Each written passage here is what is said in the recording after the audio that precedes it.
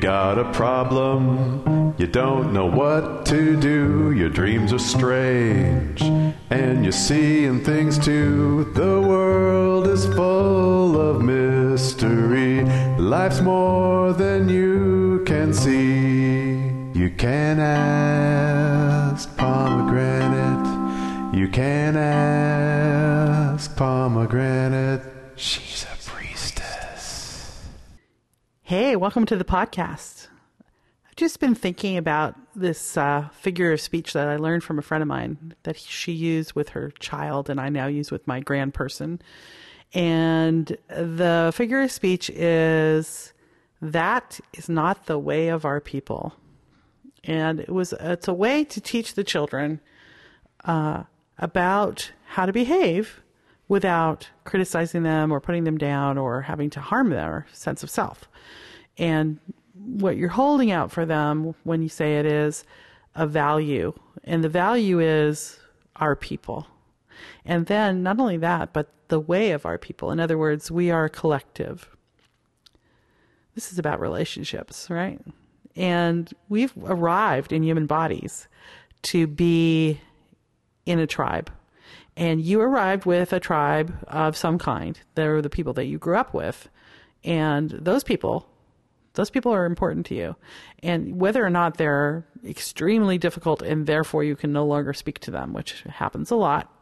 I'm not one of those people. I don't actually subscribe to the idea that you have to stick with people who are too difficult to deal with. I think that if they're too difficult, it means one of the consequences of being a really difficult person is people stop wanting to be around you.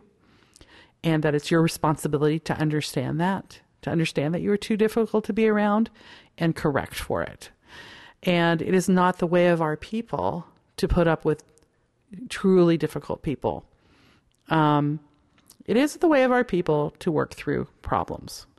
So this idea, the way of our people, is inherent. It means inherently that we are interconnected and that one of the most valuable and stimulating spiritual paths you can ever go on is to be in a relationship with another person.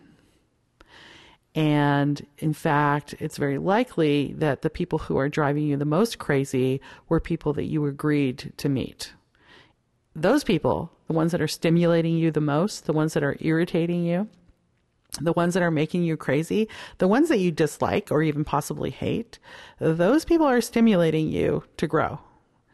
In Jungian psychology, Carl Jung would say, that's your shadow self. So when you see something in someone that you dislike and you're fixated on them and you're thinking a lot of hateful thoughts, which we'll talk about later in this podcast, this is me paraphrasing, he recommends that you look at yourself. What is the characteristics of that person? Describe them. Describe it very clearly. Here's what I don't like about them. This, and this. Well, guess what? That's you. Because guess who you have control over? You have control over you. So when you have difficulty, when you're in relationship with people, they're there for a reason. There's value in it, and you can't run away from it. But you can make choices to come to a place of completion. And either that will grow the relationship to be stronger, or you'll be allowed to leave it. And I think our podcast today, we got a lot of questions about boundaries, relationships, emotions, and how to deal with other people's emotions and clearing their energy out of your field. And what if someone's psychically attacking you? What if you're being haunted by another person and they're intruding on your space? Boundaries. Boundaries are the way. The more boundaries you have, the better you are at maintaining them. The more surfaces you offer to others to connect with you. Isn't that weird? It seems kind of counterproductive. It seems almost like the less boundaries you have, the less relationship you have, but actually the more boundaries you have, the more clear you are about them, the more people can connect with you because they know who you are. Thanks for listening. Welcome to the podcast. Your questions next. To leave a question for me, dial 520-222-9922. 520-222-9922. You can ask Pomegranate. Hi, Pomegranate. This is Amanda Lynn in Dorena, Oregon. My question is, what are your suggestions for not letting emotional things turn into physical ones? and also for not taking on other people's negativity and emotional baggage. All right, thank you. Thanks, Amanda Lynn. That's an interesting question. It's an interesting thing to think about your emotions as.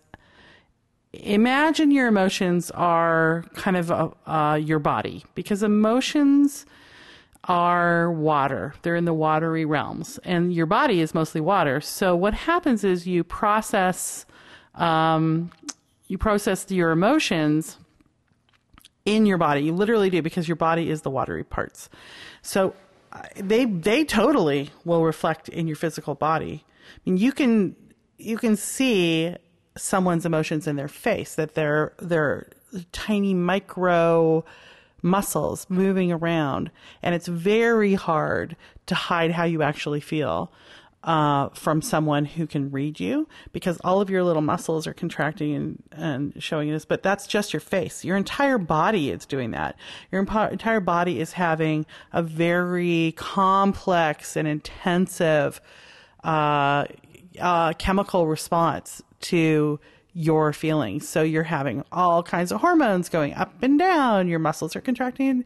Your respiratory tract is doing something different. You're breathing in certain ways, all based on your emotions. In fact, when someone is very, very upset, the simplest thing that you can do for them is just if you're nearby them, is just to breathe deeply next to them, because not only are they having really intensive physiological responses to their emotions, but you're having a physiological response to their emotions. So if you calm your system down by just taking a breath in, a really deep breath in audibly,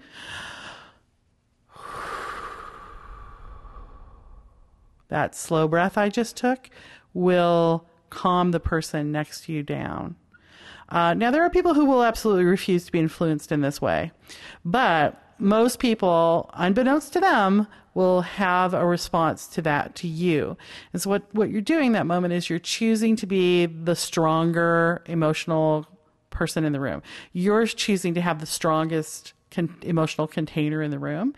And everybody in a room will tend to settle into settle into whoever has the strongest emotional container.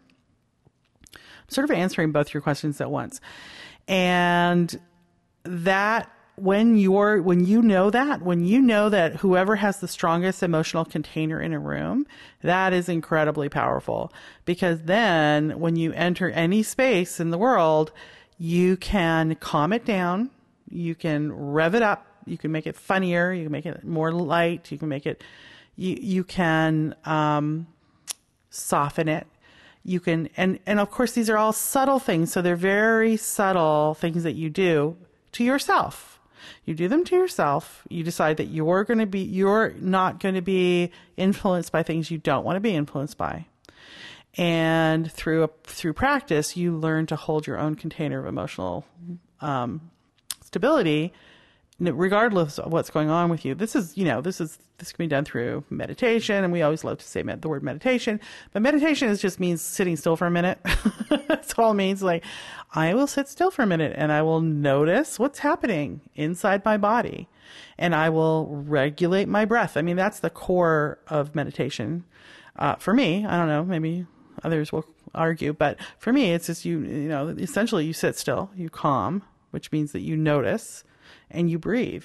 And so it's emotions are about, how do I influence you, and how do you influence me? And when you decide, well, I'll tell you, you all can feel that way. Say you're going into a difficult family or a different work environment, you have to decide ahead of time, you all are going to feel that way, and that's fine, but I'm actually going to be really in my core connected to how I feel as well-being. Now, you can do that. You have to do that through knowing how you feel and processing your feelings. You can't just decide it with your brain and then it's going to be true. You have to actually have a relationship with each one of your feelings and know what they're trying to tell you. And just briefly, one more time, I'll go over this. So your feelings are real basic. There's not a whole lot of them. And if you know what they are and what they're saying to you, I'm going to write a book about this. I am going to write a book about this. I said that on my podcast. That means I probably will. Your feelings are, and there's a wonderful book I recommend called Emotional Intelligence. I think it's Goldman is the guy who wrote it. I even think it's Daniel Goldman. He is amazing, emotional intelligence, and he talks about the value of emotional intelligence over your typical IQ, how much more important it is to be emotionally intelligent in the world rather than smarty pants in the world. So your basic emotions are happy, which means you got to celebrate, angry, which means you got to set a boundary, sad, which means you got to accept something, afraid, which means you got to check out if you're safe, disgusted, which means you got to see if you're going to get harmed by the thing that's making you feel disgusted, and shocked, which means you got to go, should I run? Do I need to run, or do I need to, go through change and open up something that I hadn't opened up before? So if you have a relationship with those feelings, and I think I got them all. If you have a relationship with all those feelings and you can be in a core place in yourself settled, then you can decide what the strongest emotion in the room will be. And if you are around people who are willing to be influenced by you, which you'll find by going and doing it, then you will tend to calm, you will tend to enliven, you will tend to bring a celebratory, happy energy to the room. And if you're around people who refuse to be influenced, and there are people who refuse to be influenced, and they want to be the most influential people in the room, and if their influence is unprocessed emotions that aren't beneficial. All emotions are good, but unprocessed emotions are not beneficial, can often be harmful. And if you're around people who are want to be the strongest one and want to be unprocessed and want to be harm and are kind of get off because remember, it's a chemical factory. So your first, people tend to get addicted to unprocessed, emotions that are either volatile. So people flare up in anger randomly, or are really sort of weepy and sad. There are people who are seriously addicted to feeling sad, and or disappointed, which is a kind of sadness, or whiny, which is a kind of sadness, or and they're always telling the terrible story of their horrible lives. That's a sad person who's addicted to their sadness and are not processing it. I think the anger one is more obvious. There are people who are constantly complaining about the world around them, and that's disgust, unprocessed disgust. And then there's the people who are always nervous and anxious and jittery, and that's unprocessed fear. And of course it's complex because they might just have kidney problems, because people who have, aren't eating the right diet and are having kidney problems are fearful. And people who are, drinking a lot of alcohol before they go to bed, they're harming their liver and they tend to be angry. So, we're complex beings. So yes, emotions are directly connected to our physicality, and our physicality is directly connected to our emotions. So what we do is we stay clear of other people's emotions. And if you're an empath, which sounds like you are, then you're going to be absorbing like a sponge all of the emotions of the people around you. And your feelings and their feelings become muddied, and you don't know where you start and where they end. And that can be overwhelming. And what that leads to is fixing. So empaths usually, if untrained, will turn very quickly into codependence. And a codependent is someone who's always trying to fix everybody else. And it's annoying. I'm a codependent. I'm a recovering codependent, and I am annoying when I am in my disease, my codependency. And I'm that way because I'm a huge empath, man. So what I had to learn how to do was how to let other people's feelings not invade my space. And I am good at that with almost everybody. I'm not very good at it with my marital partner, my mate. And I don't know. I've never been able to figure that one out. If anybody gets a tip, let me know. But for everybody else, what I can do, and this is a very simple technique that works very effectively. So on a spiritual level, on an energetic level, we talk about chakras. There is a chakra in your heart. It's called the heart chakra, and it is the center of your empathic receiving. And it's so great to know when you're a healer or you're moving through the world as an empath, which usually empaths are healers, to know where the injury is and know what the pain is and understand what people are going through. But there's lots of times when you don't want to know. Like, I just don't, I got to have my own life here, my own feelings. So what you do is you notice that, just put your hand on your heart. You maybe want to try that right now. And that's your heart chakra. And so that's, if everything is made out of, if your body's all made out of water, it's also made out of energy. And what you can do is, and this is, whenever I do this exercise, I'm like, oh God, it's just so freaking new agey. It's like that scene from Bull Durham where she tells the guy to breathe through his eyelids. Okay, but I'm going to tell you to breathe through the top of your head. I am. So what you want to do, you're not actually breathing through the top of your head, but what you're doing is you're drawing energy down, because you can just, with your intention, you can draw energy from anywhere to anywhere, take it from anywhere and put it to anywhere else. So what you want to do is imagine, like, above your head, there's a white light, because there is, it's your spirit chakra. It's way up there. It's white.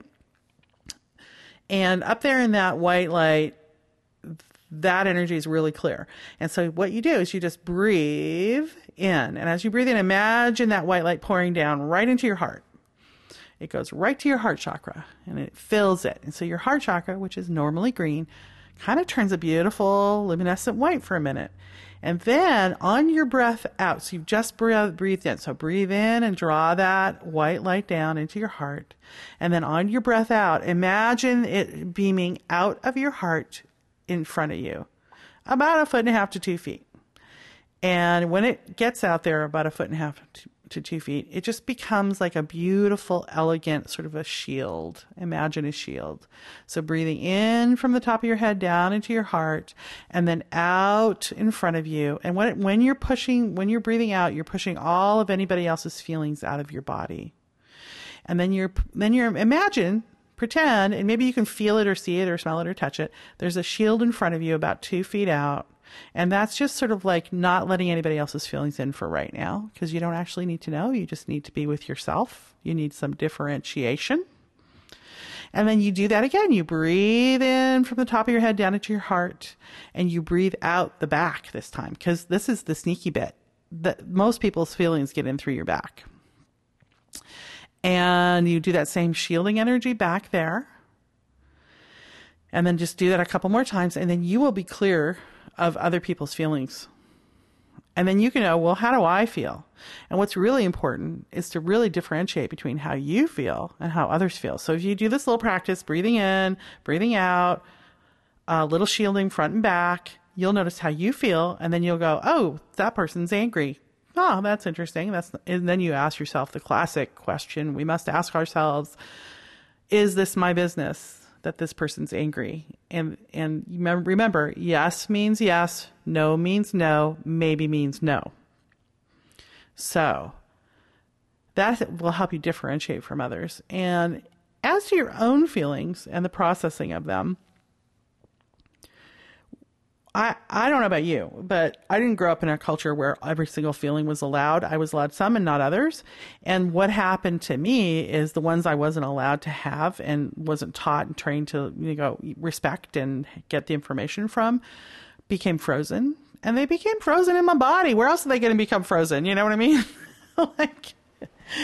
They became frozen.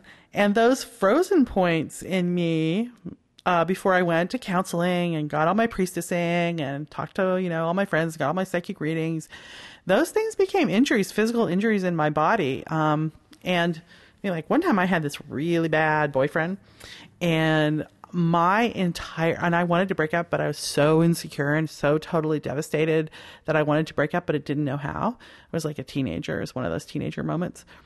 You know how you are when you're a teenager, you have I had no self-worth, and I was just like, ugh, I had to break up with this terrible, terrible, horrible boyfriend, but I couldn't do it. I just didn't have it in me.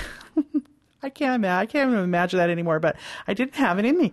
And so what happened was my body, the emotions of that were so traumatizing that my entire back, and I was 16, there was no reason for this. I had no injury, froze up. My entire back froze up.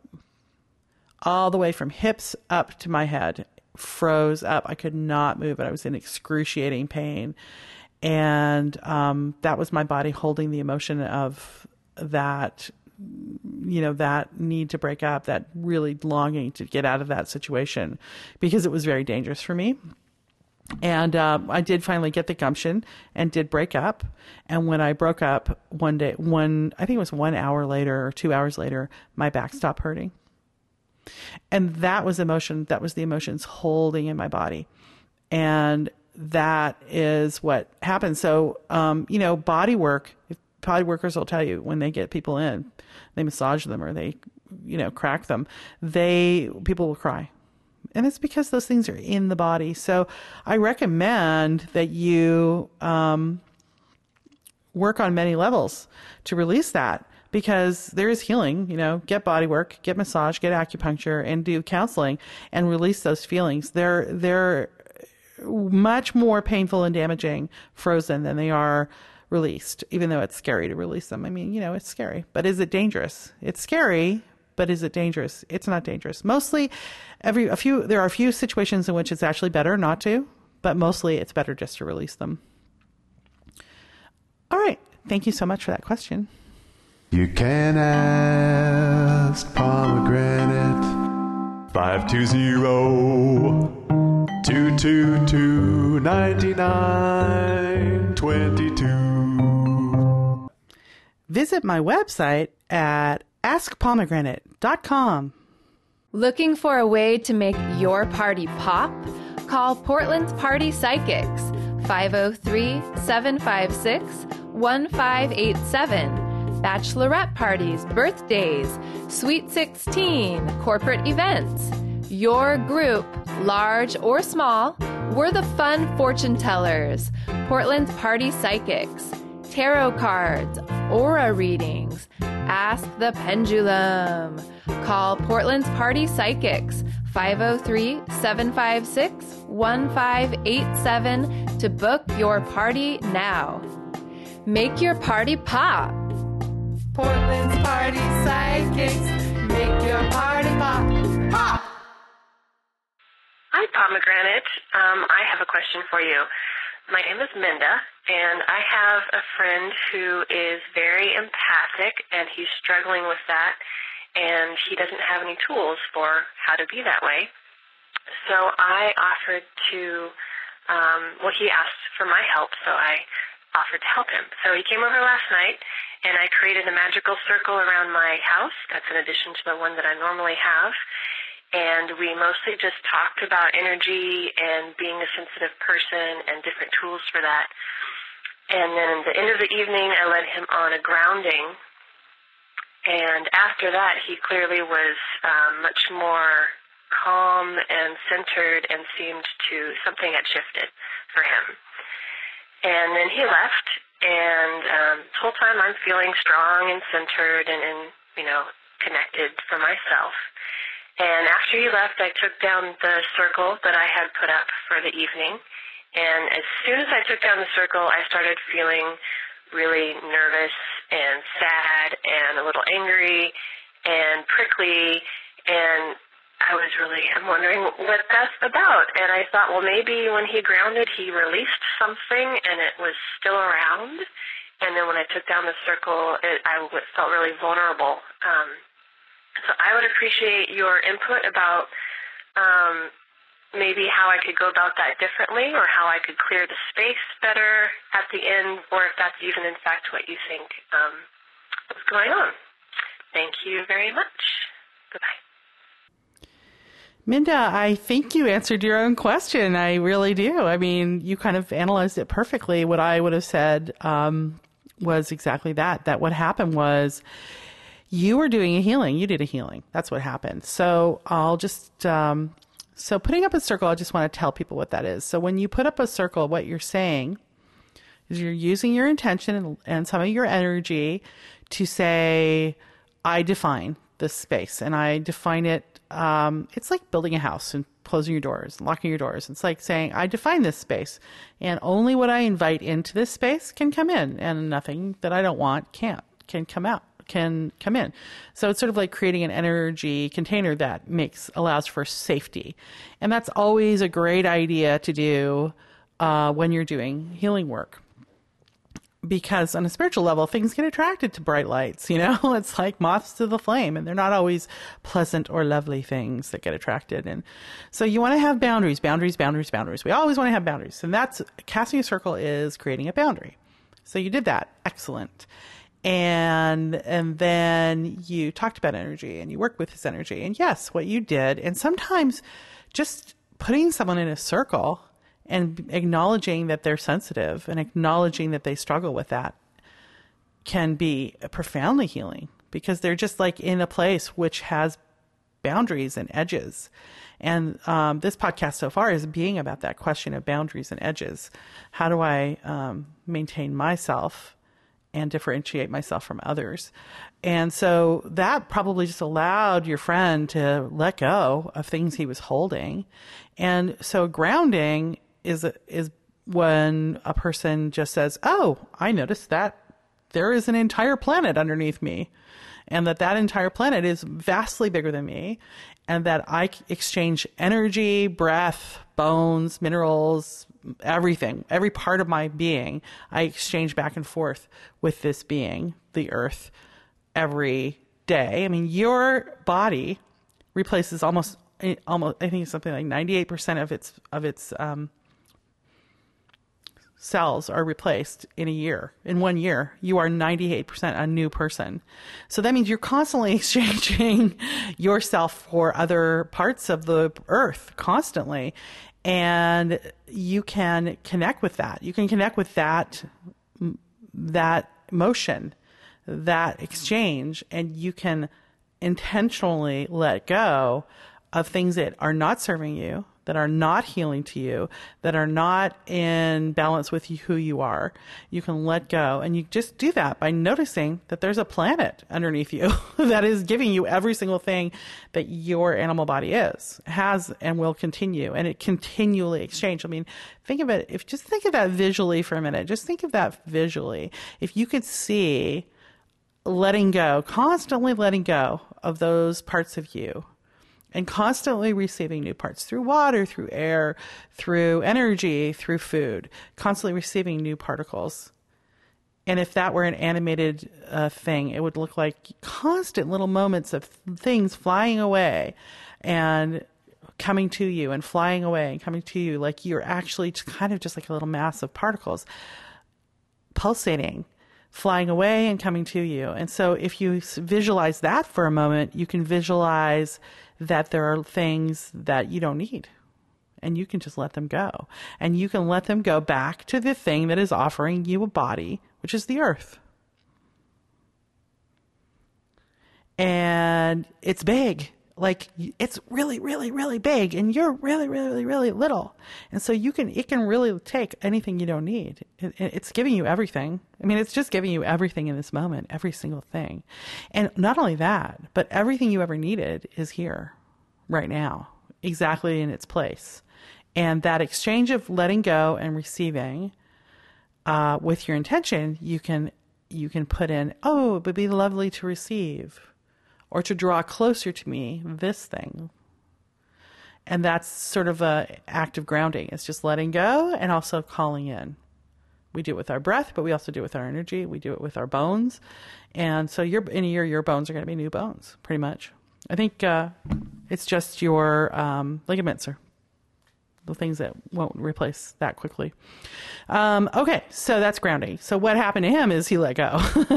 Just the act of grounding, just the act of breathing in, noticing there's a planet below you, letting go on a breath out what you don't need, and calling in what you do need, even if you don't know what that is. Calling that in transforms you. So that's what happened. He let go of something, but you were in a circle. So the container works both ways.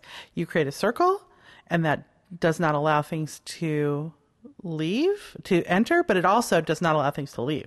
So when he left and you dropped the circle, he left his bundle of stuff in your sphere, in your energetic sphere. So you just clear that out. Just do purification. And that's easy to do. Okay, look, you can get fancy. And I love plants, and I think you can use lots of plants. There's lavender, which is a boundary plant, rosemary, which is a boundary plant. The classic sage bundle. You can burn them. You can just squirt them around in a tincture. You can, one plant that's really amazing for clearing weird energy out of your space, and I have done this, is potatoes. And one time I had a very big energy thing that needed to move, and I took like a 10-pound bag of potatoes and shredded it and spread it all around. It was on newspaper, and spread it all around the room and left it overnight, and it absorbed. Or if you're clearing out a room where someone has died, for instance, potatoes are really good, but that's really like extreme.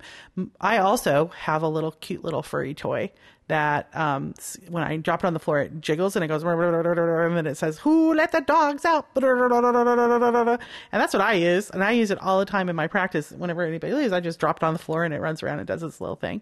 And, or a Roomba. If you got a Roomba, you could dedicate it to clearing the energy as well as sweeping up your little floor. So just be creative, use whatever you want. But whenever you do a healing, or whenever you do any kind of work with someone, you always want to do a purification. And whenever you do a reading, whenever you do a hands-on healing, whenever you do anything, you always want to purify your space. And you really want to make sure at the same time, visualize that there's kind of an energetic drain if you're going to do healing that takes away the energy that you're removing. Even if you don't know that you're removing it, figure you probably will, right? Because that's what it's about. Healing is about calling in what you need and removing what you don't need. So, you actually knew the answer, but I wanted to give you a little more elaborate, let people know what circle casting and grounding were, because that was a great opportunity. So thanks, Minda. You can ask Pomegranate. Are you curious about the woman behind the podcast? There's an article coming out October 2013 in the Portland Monthly Magazine about me, written by the fantastic Angela Sanders. She's an amazing writer, and it's a cute little article. And she talks about me and a little bit about who I am. Check it out, guys. Hi, Pomegranate. So I've been in a pretty intense relationship the last few months, and we care a lot about each other, and we're very creative and dynamic together, but lately it's gone really sour, and so I'm wondering at what point do you keep trying to work on it, and at what point do you decide that it can't keep moving forward? Thanks. Bye. That's a good question. I don't know that I can answer it. It's pretty complex. Relationships are complex. But I would say if it's really early on and it's already really hard, that's a bit of a red flag for me. It's not a total death knell, it's not the Death Star, but it's a bit of a red flag. There's a guy who wrote a book called Why Marriages Succeed or Fail, or I think it's 7 Principles of Successful Marriage. His name is Dr. John Gottman. Dr. John Gottman is the guy who understands why relationships work and why they don't. And he has done lots and lots and lots and lots and lots of research on this topic. And I recommend his books to you, just to get you an idea of what helps and what makes, why is it getting hard? If it's getting hard for the reasons of like pushing you, because relationships are going to push you. They're kind of like designed, because not unlike there's your spirit body, your animal body, and you in a relationship. In a relationship, there's you, the other person, and then the relationship. And all 3 of those beings need their needs met. So you need your needs met, your partner needs their needs met, and the relationship needs its needs met. And the relationship, if it don't get its needs met, it's not going to last, right? So there are things to look for. There are things that Gottman talks about, which he calls them the 4 horsemen. And the things to look, and the four horsemen of relationships, in other words, they're the 4 things that will kill a relationship dead unless corrected. And so if they're present, you have to get rid of them or the relationship will end. It will end because people have a sense of self and they really won't put up with it. Forever. They'll do things to get out. So the 4, and they're progressively worse. As I say them, they are worse. So in your mind, realize that it gets worse. So what he says, and he'll tell you about it in the book. What he says is that, it's criticism. That's it. Criticism is the first one. And criticism is attacking someone's character. So when I complain, I don't complain. I don't say, oh, I'm unhappy. I don't like what's happening. I say, you're an idiot. You are doing this horrible thing because you're mean. So see what I'm saying? I'm talking about the other person and I'm criticizing who they are at their core rather than saying, I don't like this. I don't like it when I'm talking to you that way. I would prefer it if this would happen. So that's criticism. The next one is contemptuousness, which is literally thinking that the person that you're with is not as good as you and therefore holding them in contempt. Holding them as lower and not valuable. Then comes defensiveness. And defensiveness is not listening, not being open, not being interested in the other person's complaints and deflecting them and not, you just don't hear them. You don't want to hear them. You argue, but that's you kitchen sink, which means throwing all the problems in at once. So that's defensiveness, and they get progressively worse. And the last one is stonewalling, and stonewalling is not willing to talk about it at all and just shutting down and not talking. Of course, you can read about these much more detail in his books. But if this relationship's new and you're having a lot of problems with it and you have any of those 4, you got some red flags. Does that mean you quit? No. I think people should go into counseling in the first year of their relationship, like at 6 months, because your relationship, when you're in a relationship, depending on if you're, going on a hyper speedy forward or not, people can hold it together for 3 months and they can put the show on. We all put the show on. We're all like, I like you. See, I'm really cool. Let me put the show on. Yay, look how cool I am. We're trying to win them over. We're trying to dazzle them. We're seducing them. And everybody can be on really good behavior for at least 3 months. If people can't be on good behavior for 3 months, then you got real big red flags because that means they can't even hold it together for the first 3 months, and that's bad. But, after 3 months, the person starts to show. At 6 months, they totally show. And by 9 months, you're starting to see it. So in that period, I think once the 6 months hit, whether you're happy or not, you should go into counseling. Why not? Get some tools. Like, why do we think that one of the most difficult, intense, powerful relationships in our lives, which is our mate, should be something we should intuitively know how to do? It's like, no, get tools. Unless you had the most excellent, psychologically amazing parents in the world who actually gave you those tools. And my parents were happy and they still didn't give me those tools. They loved each other and were happy. I still didn't come out with those tools. I had to go get them. You got to go get some tools, and you got to get tools that are specific to you, and you need to get the tools that work really the best for everybody. And those are 2 different sets of tools because your relationship is going to need a specific set of tools. So go get them. Just go get some tools, man. And especially if you find yourself or your partner being defensive, stonewalling, contemptuous, or criticizing, then you really need some tools. And there's nothing wrong with that. I mean, just go get them fast, get them in a year or 2, and then have a happy relationship. But relationships are going to push you. They're going to push the parts on you that need to heal and grow. That is their purpose. They will find the part of you that is the most hurt, the most scared, the most sort of corrupted, and they will push on them until you recognize it and go, I got to heal this. And if you don't want to do that healing work, if you don't want to do that growth, don't get in serious relationships with people, because that's what's going to happen. So I can't tell you, oh my God, there's problems in your relationship, break up. What I can say to you is there's problems in your relationship. Yeah, you know why? Because it's a relationship.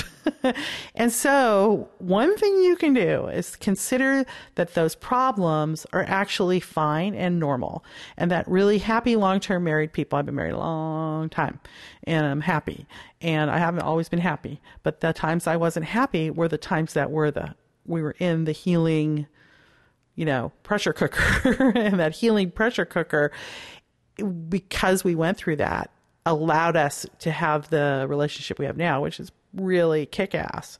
And I'm not saying that we're not going to be back in that pressure cooker again. We probably will be, maybe tomorrow. But what we have now is the knowledge that it's not bad to be there, that both of us are committed to working it through till we get out of it. And then once we're out of it on the other side, we're going to be even better than we were before. And that's sort of an attitude adjustment.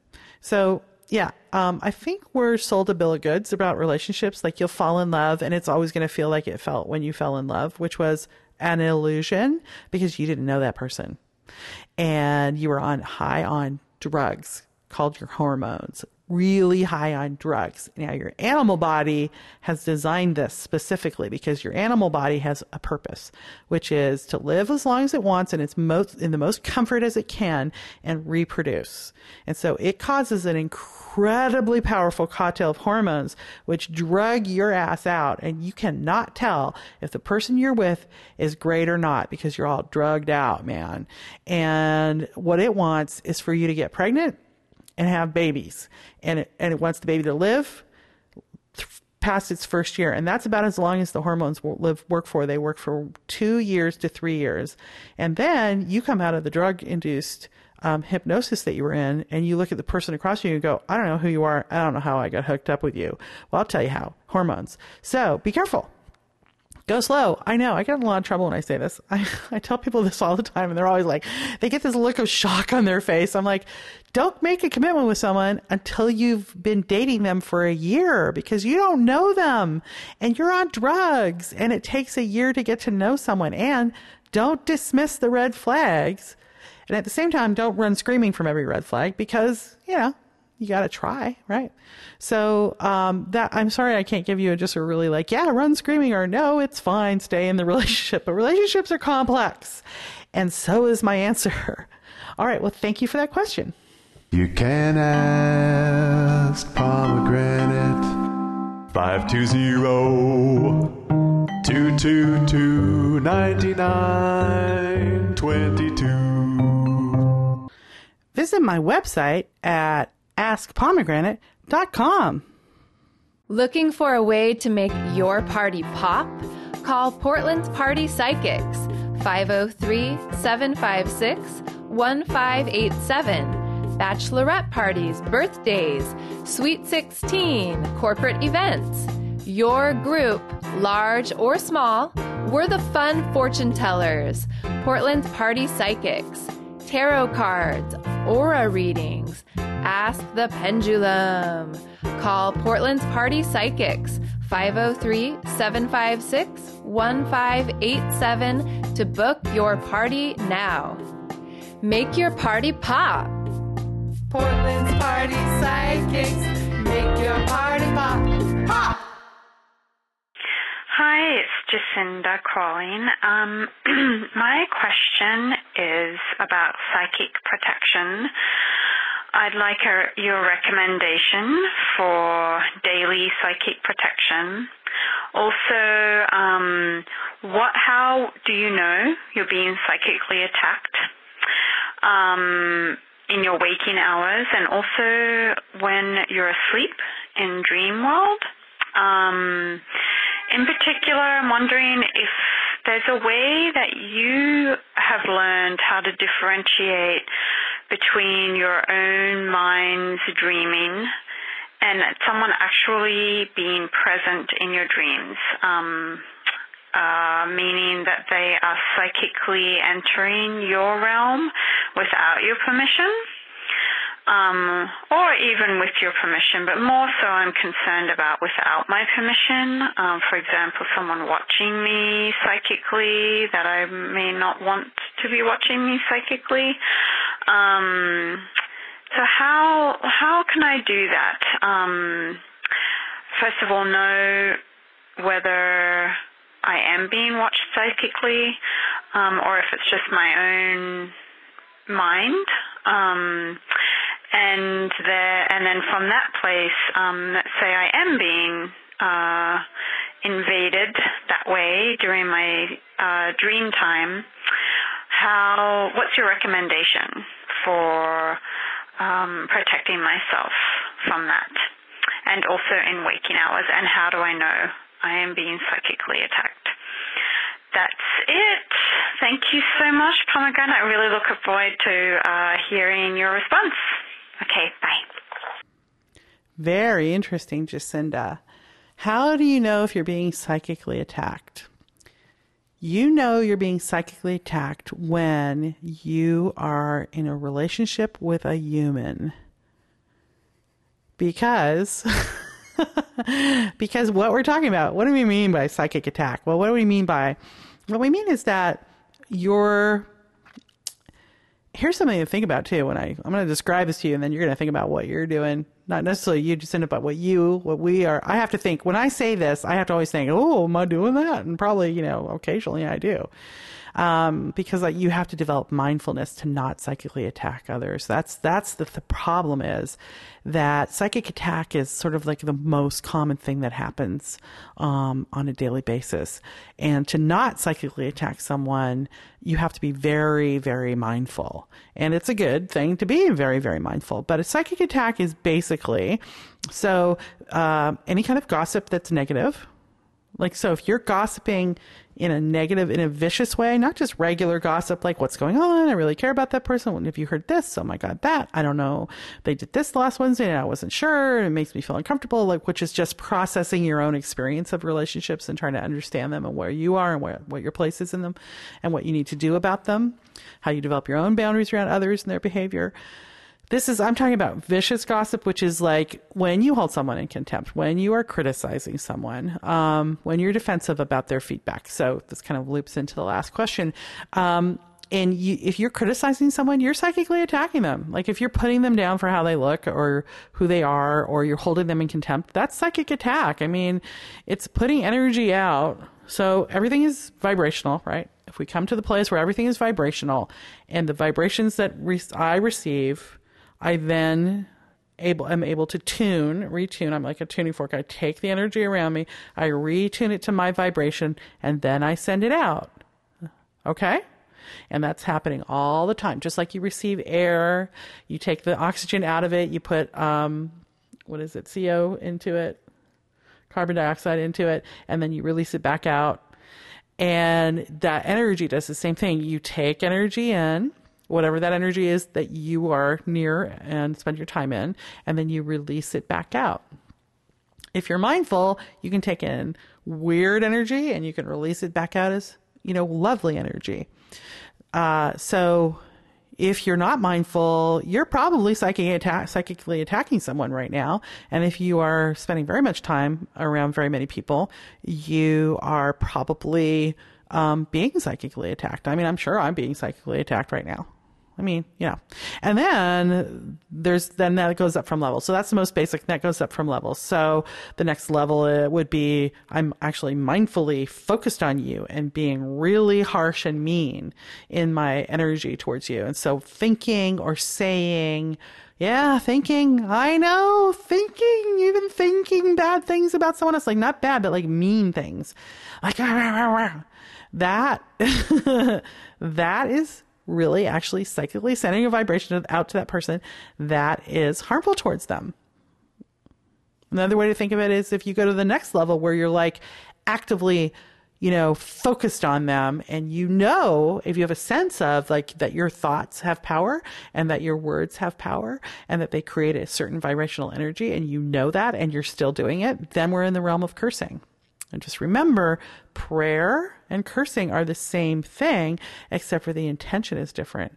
Some people will call cursing prayer when it's actually just cursing. So when a prayer is something that you offer out with intention, knowing that it will go to that person or to that issue and it will heal it, right? That's a prayer. And a curse is sending out an energy and knowing that it'll go out and it'll harm that person or issue.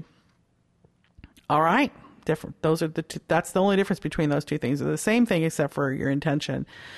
Okay. So that, and then of course there's like people who, I don't know why these people do this, because it's the stupidest thing you can do. If you're doing it, stop. If you can hear me and you're doing this next thing, stop, because you're just being so stupid and harmful to yourself. Because remember, whatever you're sending out and the degree that you're sending it out, that it will come back to you 3 to 10 times.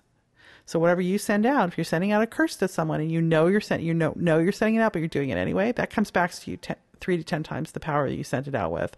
So if you're doing this next thing where you're actually thinking about a person and you're actually brewing up a little evil spell of, hatred towards them, and you're doing it consciously and you're really wishing them harm, stop.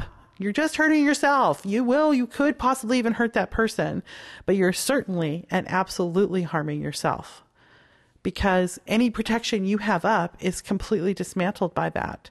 You wishing harm on another dismantles your own protection. I'm going to say that one more time. You wishing harm on another inherently dismantles any protection you might have up for yourself. Any protection that you believe that you are holding for yourself is ripped open in the act of sending that out and cannot be repaired until you retrieve that harm. This is just a natural principle of the universe, people. So if you're doing that, stop. Take my advice, stop. It's not a good way to live, and it's not going to bring you any joy or happiness. It's not going to solve your problems. So your question is, how do I know I'm being psychically attacked? Well, you're in a relationship with others, and even if you don't know them very well, they might just pick you. People with a lot of eight vibrations or Leos like me, we take people's attention, and people like to project onto us. So that's going to be happening. And here's what you can do about that. You can protect yourself, and you protect yourself by making sure you're mindful and that you are not thinking or causing harm to another with your thoughts or energy. If you take it up to the next level of deeds, you do harm in deeds, you're really going to be screwed. So just eliminate that. Don't act in a harmful way to others. What is harmful way to others is another question for another podcast, because that's a really long, detailed answer. But I'll tell you one short way to know if you're being harmful to others. You feel it in your gut. Your gut goes, oh, I feel bad. Ooh, you get a little gut lead feeling in your gut when you hurt another, when you have a sort of malicious intent. Even if you don't know you're doing it in your head, your gut knows. So just check your gut. And if your gut goes, ooh, or you get that feeling in your heart where there's a black hole, you're on the wrong track. So stop. Just heal that pain. Whatever's generating that, heal that.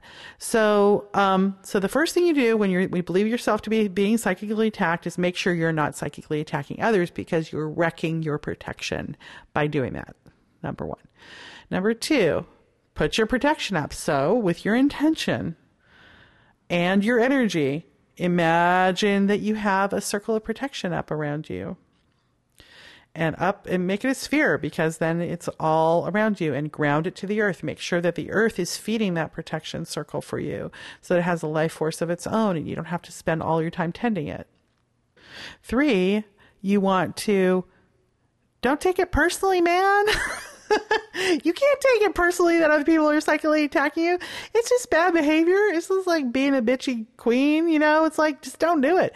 Don't, it's just like gossip. It's just like, don't take it personally. It has nothing to do with you. Other people's opinions about you are irrelevant. The only thing that matters is, are you living up to your own standards? That's all that matters. What you think about others doesn't matter about them either. It's actually all pretty unimportant. It has nothing. Everybody's in their own storyline, and everybody's storyline is very complex and very unique and delicate and belongs to them entirely. So you can't take other people's stuff personally. So don't take things personally. Don't attack others. Your protection is no good. And just put up a little protection, because you don't need to be receiving it. It's just a little bit advanced on the technique of for the empaths to remove the energy and the feelings of others. It's just like, you don't need other people's thoughts and values invading your space, because you got to cultivate your own. So that's what I say about those things. Okay. So now, is there someone watching you at night, while you sleep and invading your space? I don't know. If there is, that's not good. That's bad. You don't want that. We don't want people or beings watching us. at night, because that's when we're off sailing over into the realms of mystery and having our little adventures, and our little animal body is vulnerable. So if you have that, if you feel that, let's just pretend it's true. Like, what harm can there possibly be from pretending it's true? So stand up to it. Get a clearing energy. And if you have a real problem and you've tried other things, do that technique I was talking about the potatoes. You get your bedroom and clear it, because it could just be you're in a haunted house, or it could be you just have an energy thing that's attached. Make sure that your bed is not, if you can, make sure that your bed, the energy of your actual physical bed has been cleared. So you can do that with, rubbing oil on it, or smudging it with a smoky burning thing. Be careful not to let little coals drop, because that beds are not good. They're very bad to catch on fire. And if that doesn't work, you do the potato thing, and you can do potato and salt. So that means taking your bedroom and putting lots and lots of, this is real old fashioned. This is old fashioned, people. You take the newspaper, you put it all around your bed. You put, grated or sliced, or just chopped in half potatoes. I think whatever you want to do, and salt. Go get a big box of coarse salt. You don't have to do expensive kosher salt. You just need salt. And like the stuff that you put on your icy driveway, and just put that all on the thing and let it stay overnight around your bed, and then clear that up. And if that doesn't work, that will work. And in addition to that, you want to put this is called a ward. You want to put little wards up in your room. And they're just like, dream catchers are kind of a ward, because what they do is they catch dreams that are not useful or helpful to you. And they also weed out energy. So you could just get your dream catcher. You could put little stones in the corner of your room, whatever you need to sort of just bing, bing, bing, energies I don't want coming into my psychic space while I dream, on the journeys that I dream, and in my space of my bedroom are repelled. And I'm just giving it a little support by bringing what we call a ward in. And a ward is a little protective spirit that you can call in, and it can be held and anchored by stones or by dream catchers, or I have little tiny mirrors around my bed, little tiny mirrors. And they just hold that energy of repelling. They're extra strong. And all of that doesn't work, it might be the actual physical space you're in, your bedroom. And if that, you might need to move. And if that doesn't work, honey, you got to get yourself to a healer, because the healer needs to remove something, because it's in you. Whatever is going on is in you, and it needs to be removed. All right. So that's hopefully one of those solutions will work. And just stand up to it. Just say, be gone, energy. I don't take it. And I put up with this crap. Get out. Own the space. Own the space, people. The world is your oyster. You get to own it. Thanks, Jacinda. Sweet dreams. You can ask Pomegranate. Well, relationships, they are complex and certainly pushing all of our buttons and causing us to grow and become the people we want to become. They're magical, even when they don't last. I would like to thank you so much for listening, and I'm enjoying so much being able to send this podcast to you. It's wonderful. Don't forget to go to my webpage, askpomegranate.com, and check out more podcasts. And I'd like to thank my primo engineero for helping me put together this cast, and tune in for next month's podcast. Thanks. You can ask Pomegranate. 520-222-9922.